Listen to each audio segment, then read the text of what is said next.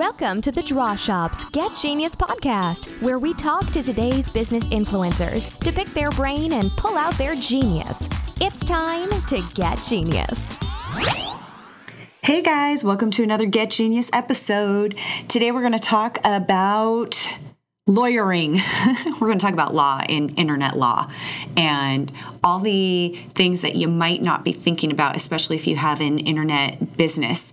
And we're talking to Richard Chapo. He's been a lawyer for over 24 years, worked with some extremely well-known people, and he's quite well-known as an internet business attorney in Southern California. His philosophy is to proactively position his clients to minimize their potential exposure to lawsuits, which you might not be thinking about it, but can be quite risky and great if you are in the internet business. There's so many laws and they're changing all the time. And there's so many things that we do that we think is okay.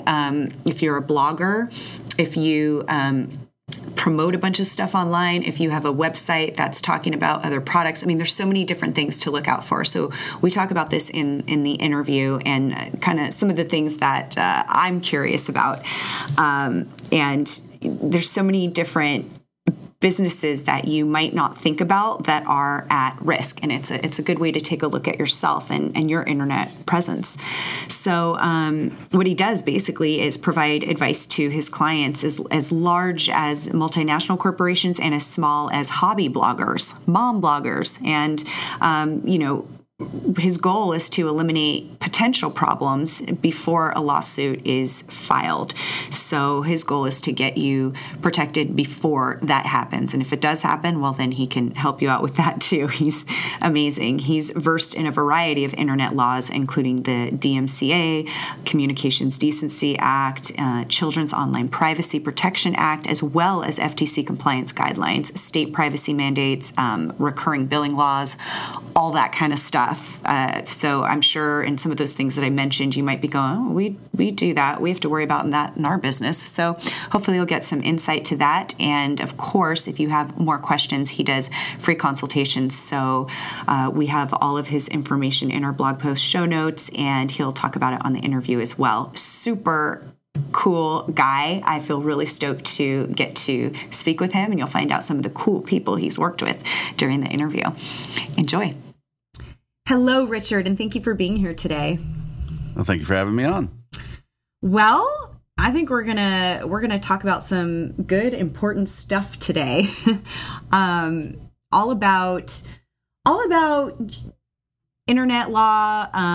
Possibly, I would love to talk about some startup strategies and some, answer some questions that I think some of our listeners might be having in terms of joint ventures, starting up businesses, how to protect themselves, and you're the guy. So thank you for letting me pick your brain and get it all out. Sure. No, it's my pleasure. It's obviously we have a very entrepreneurial country, and in fact the world. So it's certainly a lot of questions people have. And a little bit of planning up front goes a long way, to preventing problems down the line. So yeah, definitely absolutely. Worth talking about.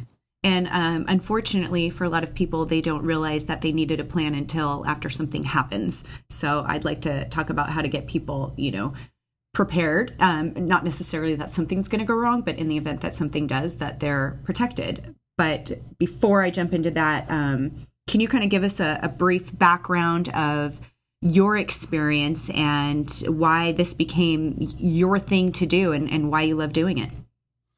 Sure. I was born in Oklahoma, of all places. Ended up moving to California early on. Thank goodness. And was raised in California. This was definite upbringing, but raised in California and went to law school here and became an attorney in 1992. So I'm getting up there in years, but originally worked with a litigation firm that focused primarily on complex litigation, complex contractual issues, those kinds of things. Burned out in 1999 and went to the logical place that everybody would go when they burn out, which was Siberia for a year. Yeah. And I taught in Siberia and then came back and had a friend who had become a CEO of one of those initial internet companies that were popping up right around then as the internet started to kind of evolve into a commercial medium. And most of the law in the area was completely unsettled. And so I started helping them out, and it became an interest to me. And I've been working in it ever since then. Work with small businesses, everybody from, individual bloggers up to, dating sites and multinational publishing companies. And it's just, kind of been interesting to watch little tiny businesses with unique ideas that would never work in the brick and mortar world, blossom on the internet. Yeah. And, become successful, powerful people. Yeah, it's pretty exciting. And you get to see, so many, a variety of businesses all online. So that's awesome. What would you say, though, kind of sets you apart from other attorneys that are doing something similar to what you're doing? Probably two things. One, I've owned my own internet businesses as well as brick and mortar businesses. So I have kind of an understanding of some of the things, that people who are starting up businesses tend to face and some of the questions they have. And then when I left complex litigation, because I was burned out, I really rethought how I would approach things. So I tried to be very client friendly. Most of my clients, would say I don't act like an attorney. I don't talk down to clients or anything of that sort. And I try to come up with flat fee billing situations for clients so they know exactly what it's going to cost and they don't, have to worry about all of those things. So I'm very informal. I probably get criticized by their attorneys for not being professional enough, but I'm not a wingtip, three-piece suit wearing individual. That's just not my thing anymore. So I really try to focus with my clients on being proactive. The goal isn't to win a lawsuit if it's filed. The goal is really to try to avoid ever getting sued or ever running, into violations with government requirements and what have you. And, early on, it was a fairly simple process, getting more complex by the day as governments try to reclaim their territory online. But that's the general approach, a little bit different than what other attorneys do. Yeah, and it seems like, there's so many things that you have to look out for because there's so much changes all the time with businesses online and just everything with being online. It seems like the laws are changing a lot too. So you have to be like pretty current all the time. Yeah, absolutely. One of the problems that we're seeing now is, we always think of it as the World Wide Web. And we're really sort of evolving to a scenario where it's not going to be worldwide anymore. It's going to be divided into economic areas or into just, areas based on borders. So, for instance, the EU is issuing a new privacy regulation that will go into force in May 2018. And it's what's called an opt-in regulation. And what that means is before you obtain any privacy information from anybody, any kind of personal information, including just their IP address, you have to get consent from them. So if you go to a website, something will pop up and it will say, here's all these things that we do with your information. We want to collect your information. And then the person who's visiting has to check a box agreeing to that, or you cannot collect their information. There's some exceptions to that, but it's that type of a business model. Now, if you move to the U.S., of course, and you think of Facebook and Google, their whole business model is based on, consuming as much personal information as they can and then monetizing it, and that's the whole model. And the U.S. is what's called an opt-out jurisdiction. So they can do that legally unless you really, go through a number of steps to make it clear that you don't want that done. So then the question for businesses is, well, how do they comply with both areas? And, right now it's kind of up in the air and there's a lot of gnashing of teeth, trying to figure out how do you address those issues. Some countries like Russia and China, they will often now require that if you're going to collect information on their citizens, that you have to maintain servers in their country. And, you can play the ominous music behind that.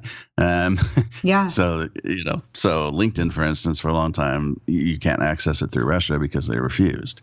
Whereas Google and Yahoo capitulated and, so you can see those search engines in those countries. And, you have all these different laws being passed. So you're absolutely right. It's being updated all the time. And there's really risk analysis now. To be quite honest, it's almost impossible to comply with every law. If you wanted to. I mean, it's just... Yeah, I can imagine. Well, I think about, like you were mentioning, a blogger. So what are, bloggers tend to put out a lot of personal information. And And I wonder sometimes, can somebody that they're talking about come out and sue them? I would imagine there's laws out there that they can do that. Defamation of character, or he didn't quite say my name, but still, I know, everybody who knows this person knows he's talking about me. You just hear about things like that. How do you protect somebody who's a blogger who's just trying to share information? Well, defamation, yeah, you're absolutely right. Defamation would be the key element of that. And it just sort of comes down to, the basic elements of defamation. Are you causing harm to somebody's reputation, and is truth a defense? Sometimes you can argue that it's, somebody's expressing an opinion. With most bloggers, what I tell them initially is, well, let's look at what you're doing, see the type of content that you have, and then really you have to explain the risk and say, if you're going to, go about criticizing all of these people, there's a likelihood that you could be sued for defamation. There isn't any way to stop a defamation lawsuit. You can obviously win it at trial. Right. But there's certain risks out there. If you go out there and start ripping people right and left, that's just a risk. If you're, a Breitbart or somebody like that, and you're writing these things that are a little outlandish, that's just part of the business model, and you have to understand that. And if possible, try to insure against it, or take whatever steps are necessary to buffer that. And, sometimes it goes horribly bad. The site just escaped me, but they had the Hulk Hogan trial over his sex tape, and wiped out a site or two who had published the content. And that's, unfortunately, sometimes that's just the way it goes. But that's also a brick and mortar issue. If you were to go out and say something nasty in the newspaper about a competitor or something of that sort, I understand John's a child molester or something of that sort, and it's not true. Well, you're going to get sued, and you're responsible for what you say. With the web, one interesting aspect of there's two interesting aspects. The first is anonymity, as we all know. God forbid you scroll down and read the comments of many sites. People say horrible things. Yeah, a lot of it because they're anonymous. Right. In some countries, they're getting rid of that. So in China, you can no longer be anonymous. If you're providing information on Chinese sites, you have to provide your real information, your real identity. In the U.S., there's still anonymity, but what we're seeing is kind of an erosion of that when it's related to other sites. So there's a law called the Communications Decency Act, and Section 230 of it says that a website cannot be held liable for any kind of claim that's based on the publishing of another person. So worded that poorly, but basically the idea is defamation. So if somebody comes on your site and defames somebody else, the site itself is not liable for that. However, the person can obviously be sued. So where this comes up with is, you think of Yelp reviews, things of this sort. So somebody goes onto Yelp, I go onto Yelp, and I write a horrible review about your podcast, and I say all this stuff that's just completely untrue. In the U.S., you cannot sue Yelp for that. You could sue me, but you're also going to have to get through Yelp to identify me, and it becomes this long slog. Right. And it's very, very difficult. Well, that Section 230 is under attack now, and they're really trying to trim it back.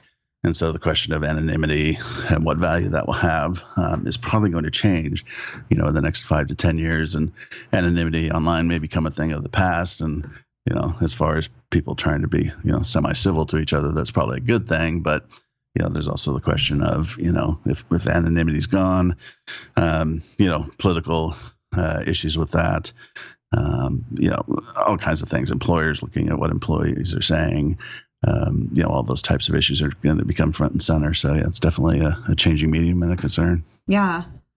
We talk about a lot about marketing on this show, and, a lot of marketing is telling a story, and a lot of branding is, bringing that personal side to what it is that you do in your business and why you do it. And for a lot of people, they're in their business because of some, hardship in their life, something emotional that they felt broken down by, and they've now built themselves up, or a big problem that they've had that they've been able to solve. And a lot of times that has to do with somebody else in their life. So it could be somebody talking about selling something to do with relationships, and so they're talking about an ex-spouse, or somebody talking about how they felt they were able to build the business after having no confidence because their parents were abusive, and then things like that.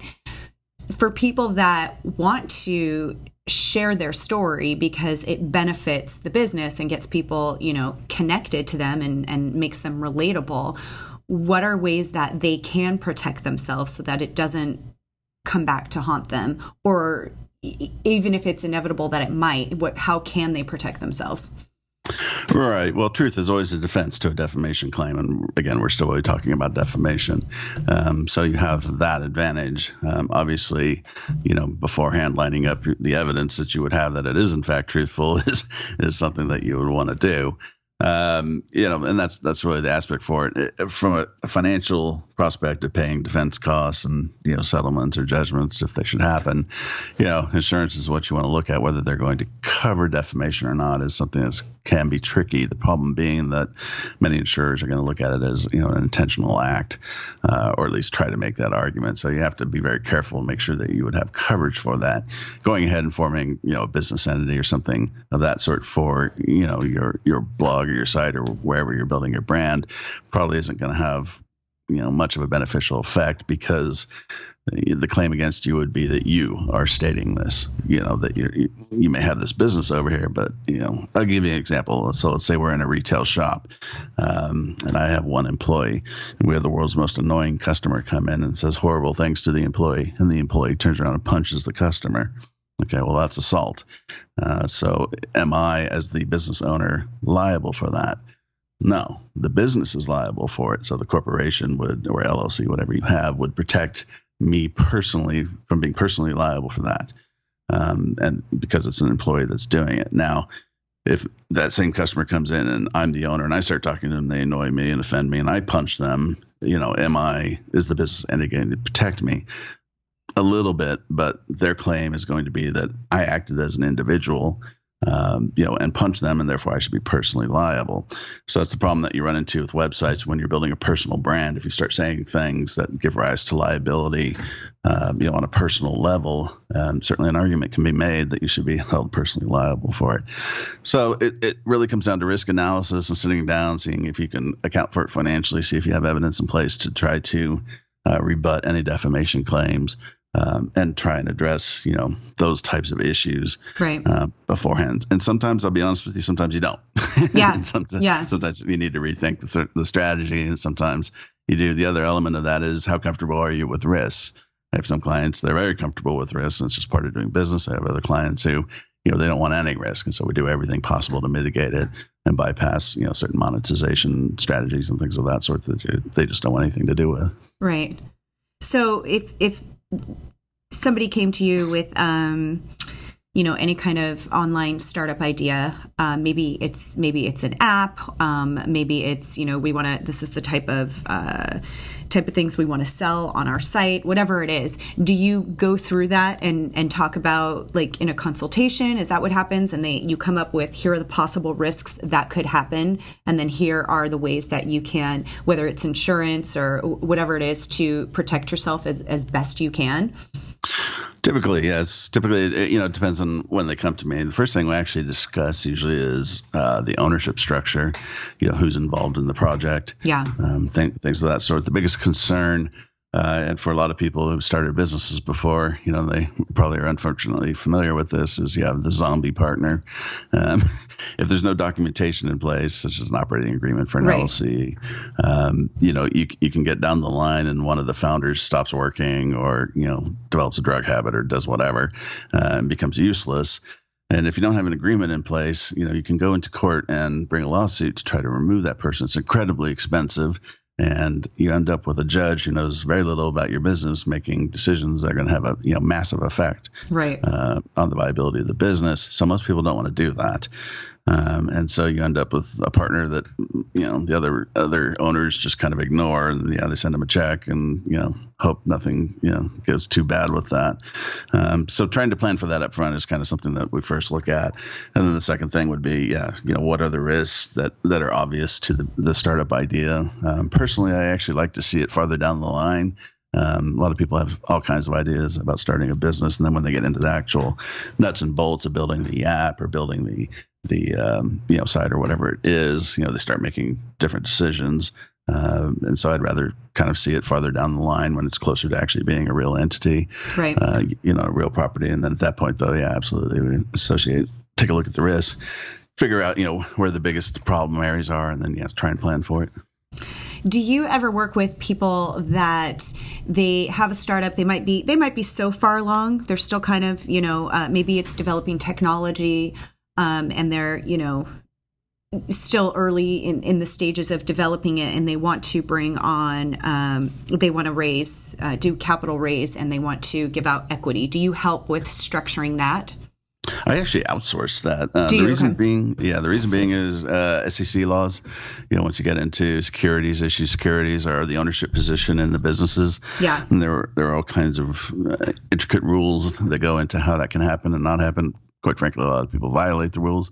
But I actually outsource it to somebody who specializes in that, just because that's an area where you want to stay on top of the court developments, recent decisions coming down that are going to change things. So, for instance, crowdfunding, and a lot of these issues, they're brand new in the securities industry. And so there are all kinds of questions about, what's legal, what's not legal. And frankly, most of them haven't been answered. And so as these new decisions come down from the courts, it takes the courts 3 to 5 years after something has happened for them to start issuing decisions. Because what happens is you have a dispute. The dispute goes to trial. The trial results in a verdict one way or the other. Then the parties have to decide if they want to go through the expense of appealing. And if it's a new area of law, they often will. So they appeal. The appeal takes another 1.5 or 2 years, to get up and get heard, and then a decision to be issued. And sometimes they issue a written decision, which becomes binding law for that jurisdiction. So it may be a state or a federal district. And sometimes they don't issue a published decision. They'll just do a private decision, and the private decision doesn't have any effect, which causes the attorneys to grind their teeth, because then it doesn't tell you what the law is going to be and how the courts are going to interpret it. So you have to go through this whole process. And so it takes some time. So in areas such as securities, you really want to go with somebody who specializes in those areas, because you can really trip it up. And if you do, the lawsuits are massive. Yeah. So specialization in securities and funding is definitely an area that I recommend. One thing that we've noticed with our business, with the Draw Shop, is there's a lot of, with startup businesses or smaller businesses, it's really not much of an issue. But when we're working with bigger corporations, there's sometimes, a 3-month wait before you can actually do business with them, because they want to see that you have different kinds of, insurance in place. They have to go through procurement. They have to go through all these different legal things, and really we're just, kind of an agency that makes videos. But it's interesting. What's some advice that you have for people that are providing a service? They still are an online business because they're attracting their customers online. So they're kind of that blend of brick and mortar, but also online. What is your advice to make sure that they've got everything in place so that when something like this happens, they've got everything lined up? Right. Well, you're going to run into two issues, and you've certainly mentioned one, which is particularly the larger the client that you're dealing with, the more they're going to have a legal department, or they're going to have an outside attorney who's looking to protect them, and they're going to have all kinds of requirements, as you mentioned, the insurance. What they're typically looking for is a certificate from your insurer to indemnify and defend them. Should you do anything that gives rise to liability. I'm actually dealing with this right now with another client. What that basically means is if you think of contracts, you think of the boilerplate that nobody reads except for attorneys, there's usually a clause in there, the indemnity provision. And what indemnity is it basically says, okay, if we get sued because of something that you produced in your service, so let's say you make a video and somebody sues your client saying, hey, that video violates our copyright, regardless of the merits of it, because of the contract, your agency would be responsible for paying for the defense fees of the client as well as any judgment or settlement. Right. Obviously, you don't have that money, right. And so most don't. And so the way you deal with that is insurance. So then that large company is going to want to see a certificate from the insurance company saying, yes, we will cover this. And so you go through those steps. Dealing with larger clients is annoying. I'll be completely honest with you. And it is for attorneys too, to go through 85 different meetings to get to somebody who can make a decision. But, if you're going to deal with clients in that sort, particularly from a service perspective, you need to understand that, okay, once you get your proposal out there and they're interested, and you want to get that contract out there immediately and start looking at it. The larger the client, the more they're going to force a contract on you. And you need to understand, that when they do that, that contract is written tilting the business environment in their favor. And so you want to look at those clauses and make sure you're not agreeing to something that, frankly, you can't come through with. And you will see that a lot. For smaller clients, being as old as I am, I still like written contracts. Yeah. But you can do, terms and conditions on your site.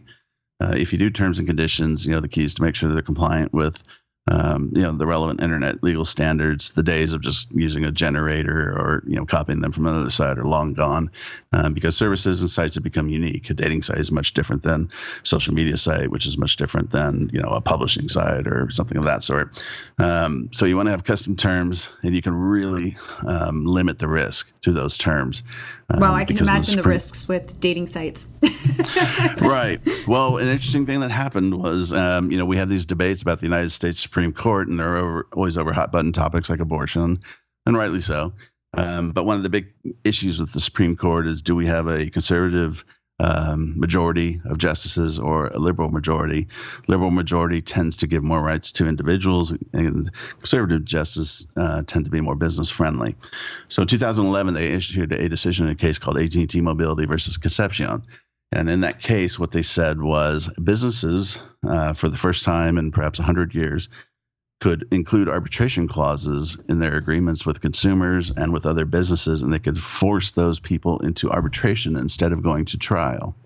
Oh. This is a huge decision. Yes, it's a major decision. And just so listeners understand, in trial, you have a jury of your peers. And, that's great. One of the problems with peers is they tend to have an emotional reaction to situations. So one of the famous cases was the hot coffee McDonald's case. Yes. So that case was actually not as bad as most people think. McDonald's did, heat the coffee up massively. It was literally burning hot, and the woman received burns. But the jury awarded her $3 million, I think, in damages, which is a wee bit excessive. But it was an emotional response, and you can understand why. Right. In an arbitration, there is no jury. Instead, you're presenting your case to either a retired judge or an attorney who's familiar with the field.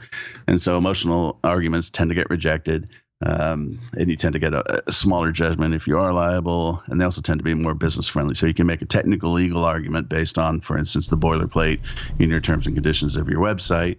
And whereas, a jury is, half the jury is fallen asleep after 5 minutes of that presentation, a retired judge or an attorney will not, and they'll understand, the elements of that argument a bit better. So you have a much better chance of prevailing.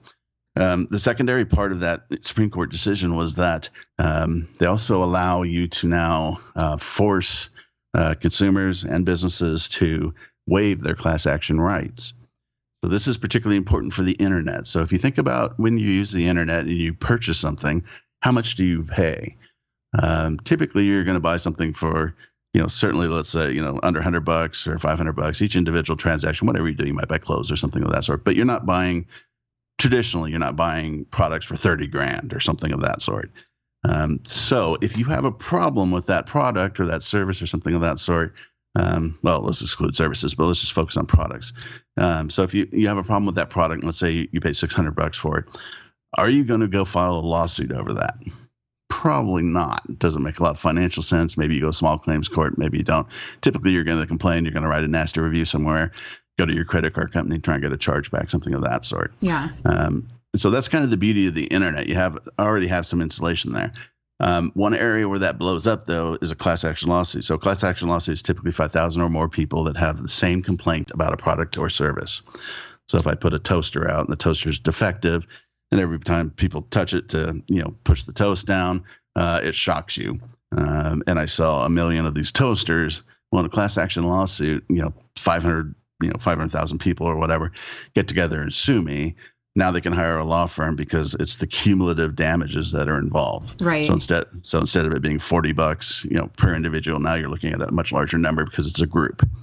So in the AT&T Mobility case that the Supreme Court decided, they said that you can also force people to waive their class action rights.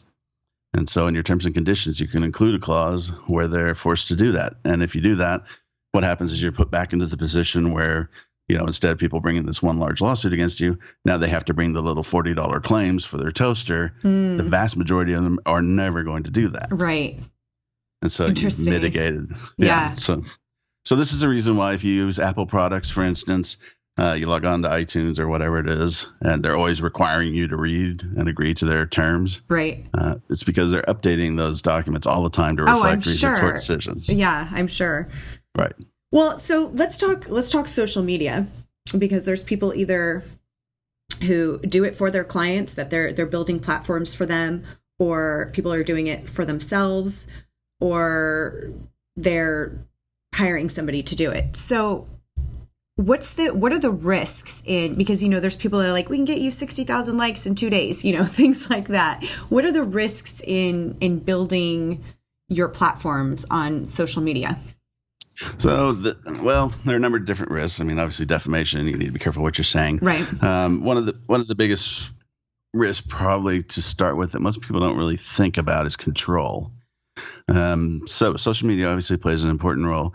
And should you go out and try and build up followings and go viral and all these different things? Absolutely, 100%. Nothing I'm going to say after this counters that. However, you need to think through the process. Social media platforms, you have no ownership. You don't own anything on that site. The content that you submit, you do own, but it's not really valuable in the sense that you would ever use it again or something of that sort. But what's really important to understand is you don't own your followers. So you cannot take your followers based on the terms and conditions of most of these sites. You cannot transfer your followers to your site. So you can't take a list of your followers and create, a newsletter list on your site and just input all those people. That's violating those terms. So while you're building this social, following, and hopefully it's huge and it's going great and everything else, you should always be trying to create promotions and things of that sort that will get a percentage of those people to move over to your site or to a medium that you control, so that you can go ahead and actually have them on a list that you can always mail to. I mean, the email list, a lot of people laugh at them, but they're still valuable. Yeah. But if you can get people on an email list, so let's say that you have, let's do easy math. You have 200,000 followers across your social media accounts, and you do all these promotions. I'll give away a free book or a free coaching session, whatever it is. If you go over here and you join my, email list, and let's say 100,000 people go join your email list. Okay. Well, one day you get a complaint from somebody, or Instagram. Let's say your big followings on Instagram. Instagram gets a complaint that one of your photos is violating, a brand's copyright or something of that sort, and Instagram reacts by closing your account, which they can do. Right. You have no recourse. You have none. Okay. You just lost those 200,000 followers, or, whatever it was, but you still have your email list. You can still hit that email list. So it's important to always try to, keep that in mind and try to have some kind of a shift there, so that if the worst happens, that you're going to be in good shape, or at least solid shape. You're not going to be completely wiped out. Now, the reason this is important is most people are probably thinking, well, I would never go out and violate somebody else's copyright. And that's great, but that's not the way the law works. So the key law is the DMCA. It's the Digital Millennium Copyright Act. It was enacted in 1998. It's a federal law in the U.S. And the idea behind the law was to try to create an environment where sites could grow. If you think back to 1998, there was no Facebook. There was, most of the commercial sites were tiny. Yeah. I think Google was still called Backrub. So they gave these sites immunity. And in exchange for immunity, they have to follow a compliance process. Part of that process is that they have to designate a DMCA agent, and they have to put that person up on their site. And when somebody has a copyright complaint, they submit it to that DMCA agent. And that agent then, and this is key, they automatically have to take down the content. Oh. There's no judgment. People get angry at Facebook and YouTube. Why'd you take down my stuff? There's no judgment. The law requires them to automatically do it. Now, some companies do try to make a decision on it just because they have so much money, they don't really care if they get sued. Right. But that's the way it's supposed to work. Another aspect of that law is that if a particular person using that site gets more than X number of complaints in a particular period of time, say 3 complaints in 2 years, that account has to be terminated. Oh. Yes, it's called the repeat infringer policy. And if it is not terminated, then that company becomes jointly liable for all the copyright infringement. Now, does it have to be Does it have to be a valid complaint? Or can it does. Yeah. It okay. does. But So I was going to say, I could see people just, getting upset with each other. I'm going to do 3 complaints from different accounts, or I don't know. People get crazy. Oh, they do. No, Yeah. they do. It's a business model for some people. Yeah.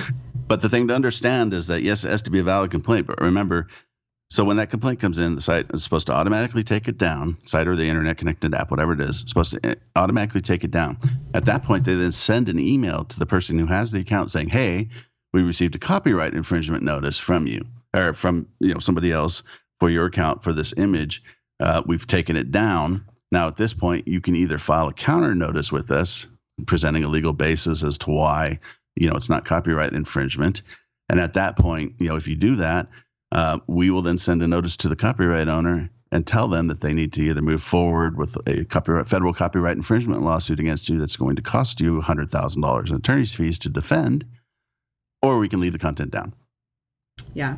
And most people are going to say, leave the content down. Well, exactly. That's a successful and valid complaint.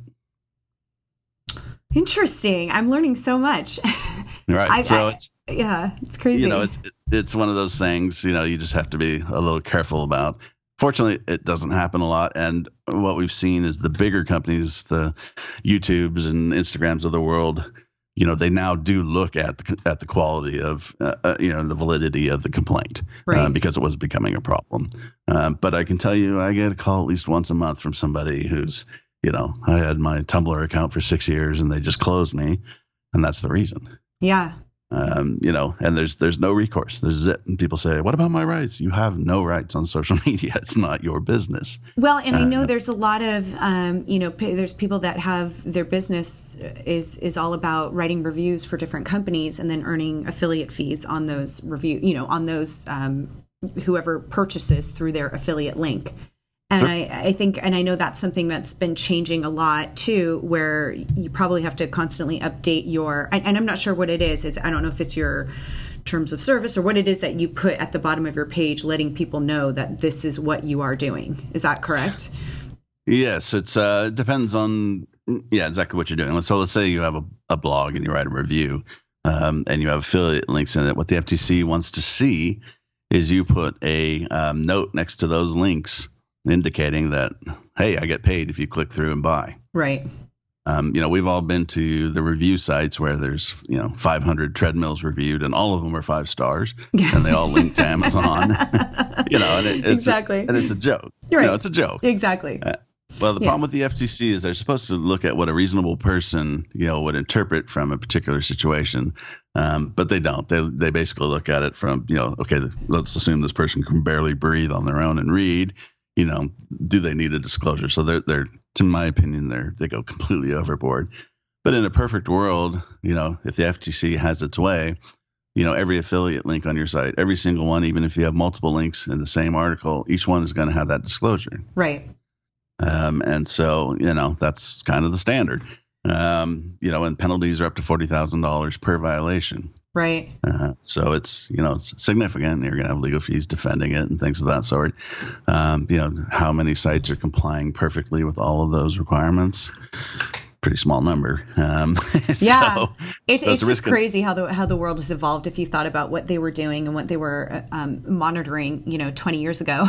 And what it is today. It's just crazy. I mean, and even when the internet first came out and people had a legitimate blog on Blogster, whatever it was, the Blogspot, people or these little forums where people were actually honestly writing a review on something like, well, here's the stroller I would buy, or here's the diet product I like, or whatever it is. And it was actual real opinions. And then, it became, wow, we can actually make money off of these opinions. No, absolutely. You're absolutely right. The internet is, everybody talks about it being a disruptor environment. It really is. And it's created such a different, paradigm for people, to move forward and make money in ways that most of us could never imagine. I mean, the social, media influencer, in the brick and mortar world, that was typically celebrities. Yeah. Actors and people of that sort were the only people that could do that. And now, whether it's the health industry or, some other area, you see people coming up on Instagram, that have huge followings or on YouTube and what have you. Yeah. And so the FTC is trying to, balance the field. And I understand what they're trying to do. It's just, they never run a business. And so, they want all these hashtags included in tweets and things of that sort. And it's like, really, Yeah. Yeah. It's a bit much. And the more and more people find loopholes, the more and more they start to come up with more laws. Right. And it becomes a question of, at what point, it's like the warning on your mattress. Everybody knows there's a warning on your mattress. I can guarantee you probably nobody can read it.